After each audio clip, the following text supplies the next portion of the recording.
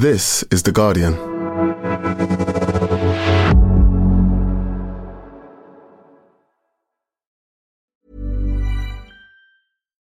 Here's a cool fact. A crocodile can't stick out its tongue. Another cool fact, you can get short-term health insurance for a month or just under a year in some states.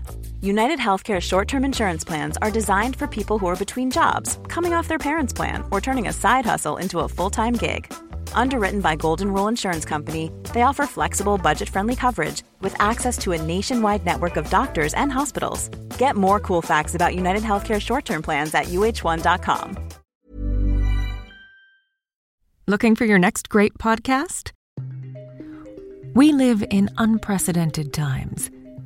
To make sense of it, what if you could learn from some of the most influential people on the planet? The podcast Tools and Weapons is hosted by Microsoft's Vice Chair and President Brad Smith. Every week he has a candid conversation with guests, including prime ministers and Pulitzer Prize-winning journalists. The latest episode features Bayer CEO Bill Anderson. Though most of us know Bayer for pharmaceuticals, they're also focused on crop science. They're putting digital tools in the hands of farmers to get the most out of every acre. Listen to Tools and Weapons with Brad Smith, wherever you get your podcasts.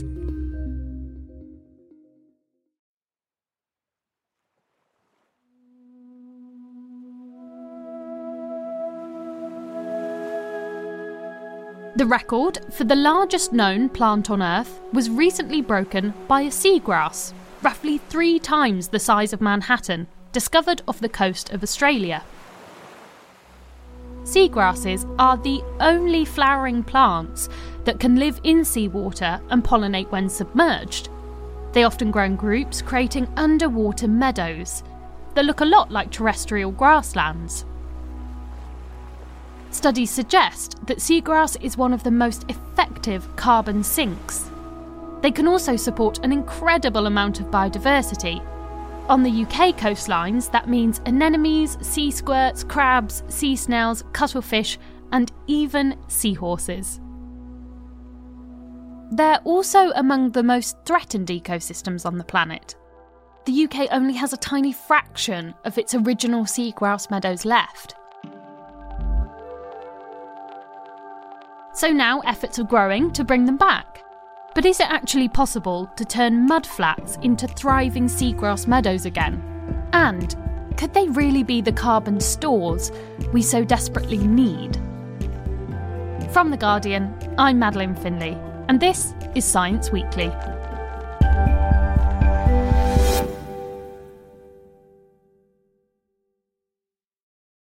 On a gloriously sunny, but being England, still rather windy afternoon last week, The Guardian finally let me out of the studio. Sadly not to sunbathe. Instead I headed down to the Solent, a strait of the English Channel, to meet Dr. Tim Ferrero, a marine biologist and seagrass specialist at the Hampshire and Isle of Wight Wildlife Trust. Good to meet you. Sorry, I'm... Hi. How are you doing? Yeah, good, thanks. You've come prepared, much more prepared than me. Sun cream applied and bottles full of water, we walked along the seawall by Farlington Marshes, with some very hot-looking cows peering over at us. Yeah. Eventually, we headed down onto the other side, onto the mudflats in low tide, and trudged our way towards an established seagrass meadow. There are human impacts out here, but the basic salt marsh and the seaweed and the seagrass is, as primordial as you like. It's something that's been here for thousands of years. And Tim, you're part of a project trying to rewild a lot of the Solent where we are with seagrass. Looking over these meadows now, how does it make you feel to see these kinds of expanses of green?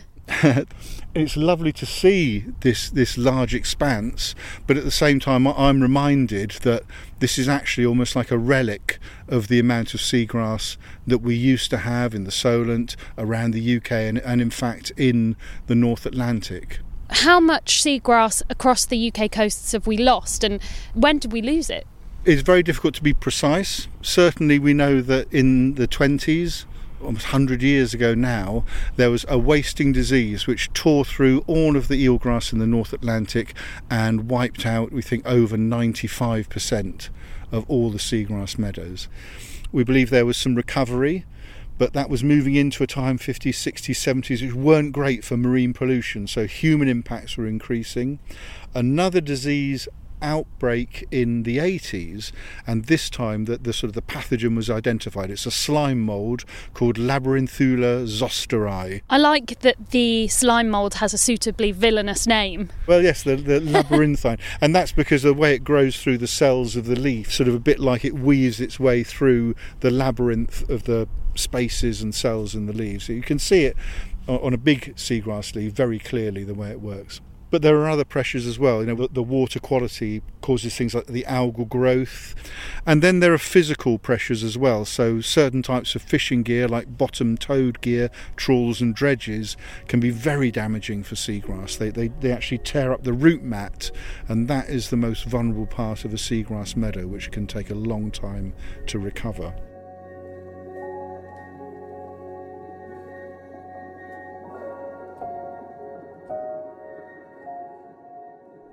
Globally, seagrass is shrinking by 7% each year, which is about the equivalent of a football pitch vanishing every 30 minutes.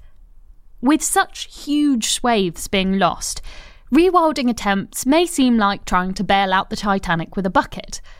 But the climate crisis is providing plenty of reasons to try. Seagrasses can be a good coastal defence, reducing the speed and force of incoming waves, and of course, they are fantastic carbon sinks.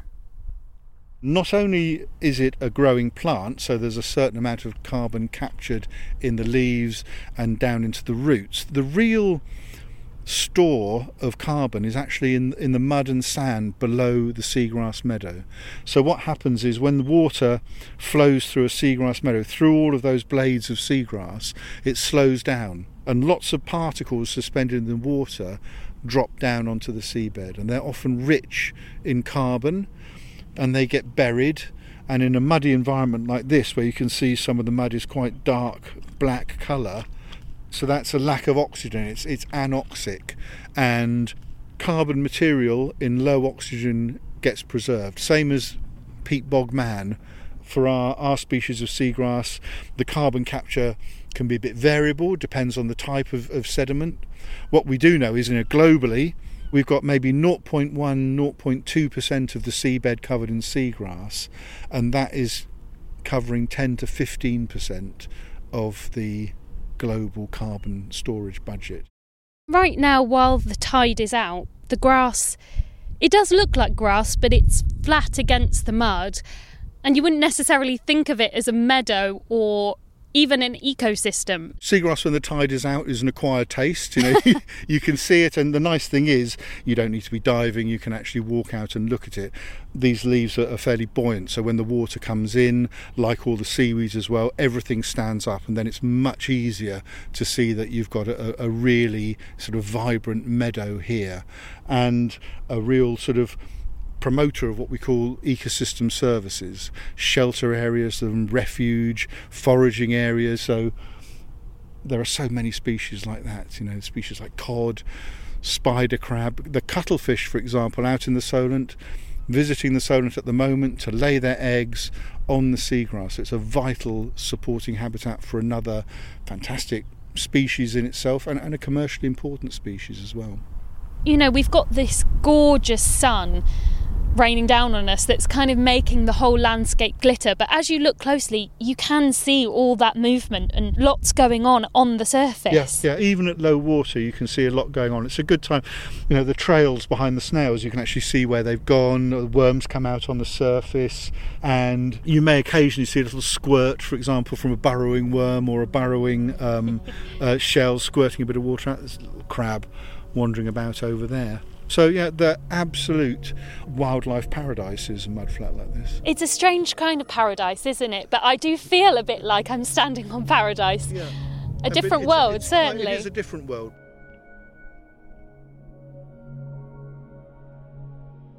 So, Tim, let's go and have a look at the site that you're trying to rewild. I'm really curious to see what it's going to look like in comparison to this seagrass meadow. Okay, we'll have to have a bit of a change of footwear. Okay.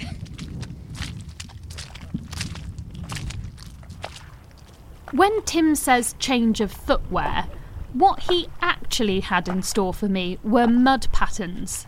I would recommend you Google them, but to paint a picture, I had to strap on planks of wood to my boots with thin pieces of rope.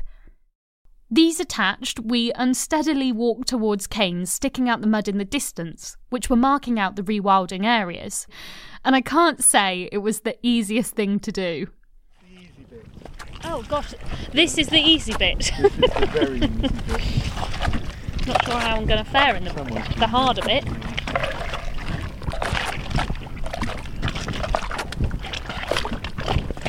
Right, I'm going to just let myself sink a little bit. There we go.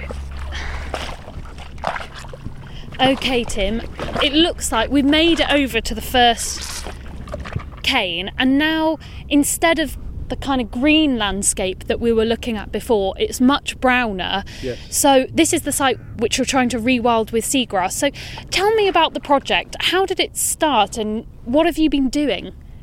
So I guess we started working on this really almost at the beginning of lockdown, because for many years Hampshire and Isle of Wight Wildlife Trust, we've surveyed the seagrass meadows, and we thought we'd be quite well placed to actually do that sort of work. So over the last year and a bit, we visited some sites, we learned how to recognise the flowers, what stage they were at, and then in sort of the end of the summer, end of August, September, even into October, that's when we actually collected seagrass seeds. And to do that involved walking out onto mud like this with your mud patterns on and a bodyboard, lying on the board and picking through the seagrass to find the flowering shoots. They're called spathes. That then went to our partners at the University of Portsmouth. The spathes then have to be rotted down. They actually call it the process rotting out, and then pack them up into our seed pods, these little Hessian bag pouches. Brought them out here in December, and on December the 1st we were out here last year planting our seed pods. We put a number of seeds into each pod to try and guarantee one seedling per pod. So it's a complex and labour-intensive process, not least motivating volunteers to go out on bodyboards in the mud in December at 5 a.m. to bury the Hessian bags. But there is a lot of enthusiasm for it. Projects like this are happening around the UK's coastline, in Scotland, Wales and England. The problem is, getting the seeds into the ground is just the start. The survival rate of seagrass seeds sits at about 10%, and restoration efforts have had less success compared with mangroves and salt marshes. But these kinds of projects are just in their infancy, still figuring out what works and what doesn't. Going out since, have you spotted any seagrass starting to grow? We've been to our site on the Isle of Wight at Seaview, and we've seen some seedlings there, and we've managed to feel down with our fingers. It's a sort of a sandier site, and we can feel the Hessian bag down in the sand. So we absolutely know we've had some germination and some seedlings growing. What we've got here, as you can see before you, is, we've got our site laid out, but it has this covering of algae at the moment. So we're really sort of on tenterhooks, because we're kind of going to have to wait till this algal bloom dies down. It will be lovely if it's successful. It might not be. And we always have to remember that we're not dealing with tree planting. It's a much less understood process. It's a much earlier stage. It's exciting, but it's also quite nerve-wracking to visit a site like this. It's only the second time we visited this one. What are you hoping will happen next? Well, I guess if we can get a network of seedlings across the plot, if they grow on, their root mats would start to grow out, their roots would spread. Hopefully over a year or two those root mats would join up, and then we've got the beginnings of a proper seagrass meadow. So it's a slow process. If that's less successful, then we have to consider a number of things. One, we have to consider our methods, and there are other ways that we could potentially get the seed into the ground. You could sort of maybe inject them into the mud. There are other things that we can look at as well, so that there is a possibility of could we grow seedlings in a lab or a nursery, for example. We have to be open to changing our methods. We have to be open to learning and finding out what works best.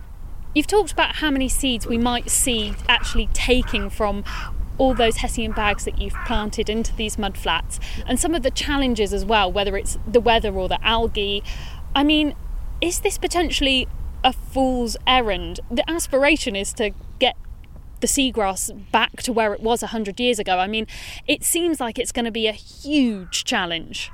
I think there's no doubt that it is a tremendous challenge, and it takes a lot of willpower, a lot of support, a lot of enthusiasm, even to start actually, and to keep going.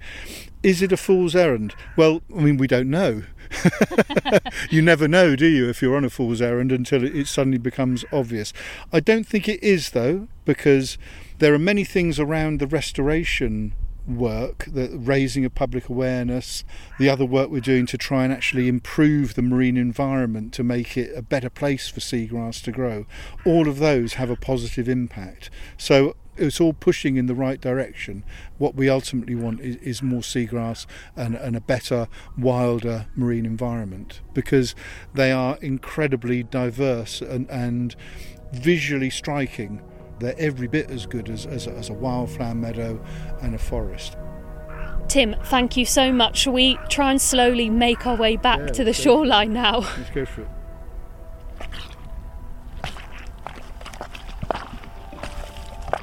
Thanks again to Dr. Tim Ferrero and the Hampshire and Isle of Wight Wildlife Trust. This episode has been part of a special series from The Guardian, Wild World, taking a look at rewilding efforts around the globe from beavers to bogs. You'll find links on the podcast webpage at theguardian.com. This episode was produced by me, Madeline Finlay, the sound design was by Solomon King, and the executive producer was Lorna Stewart. Ian Sample will be back on Thursday with another Wild World special. He's speaking to Phoebe Weston about reintroducing wolves to struggling ecosystems. It's not one to miss. See you then.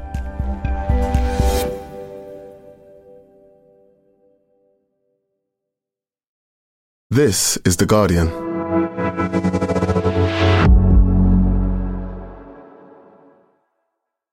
Looking for your next great podcast? We live in unprecedented times. To make sense of it, what if you could learn from some of the most influential people on the planet? The podcast Tools and Weapons is hosted by Microsoft's Vice Chair and President Brad Smith. Every week he has a candid conversation with guests, including prime ministers and Pulitzer Prize-winning journalists. The latest episode features Bayer CEO Bill Anderson.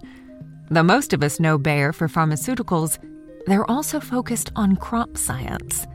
They're putting digital tools in the hands of farmers to get the most out of every acre. Listen to Tools and Weapons with Brad Smith, wherever you get your podcasts.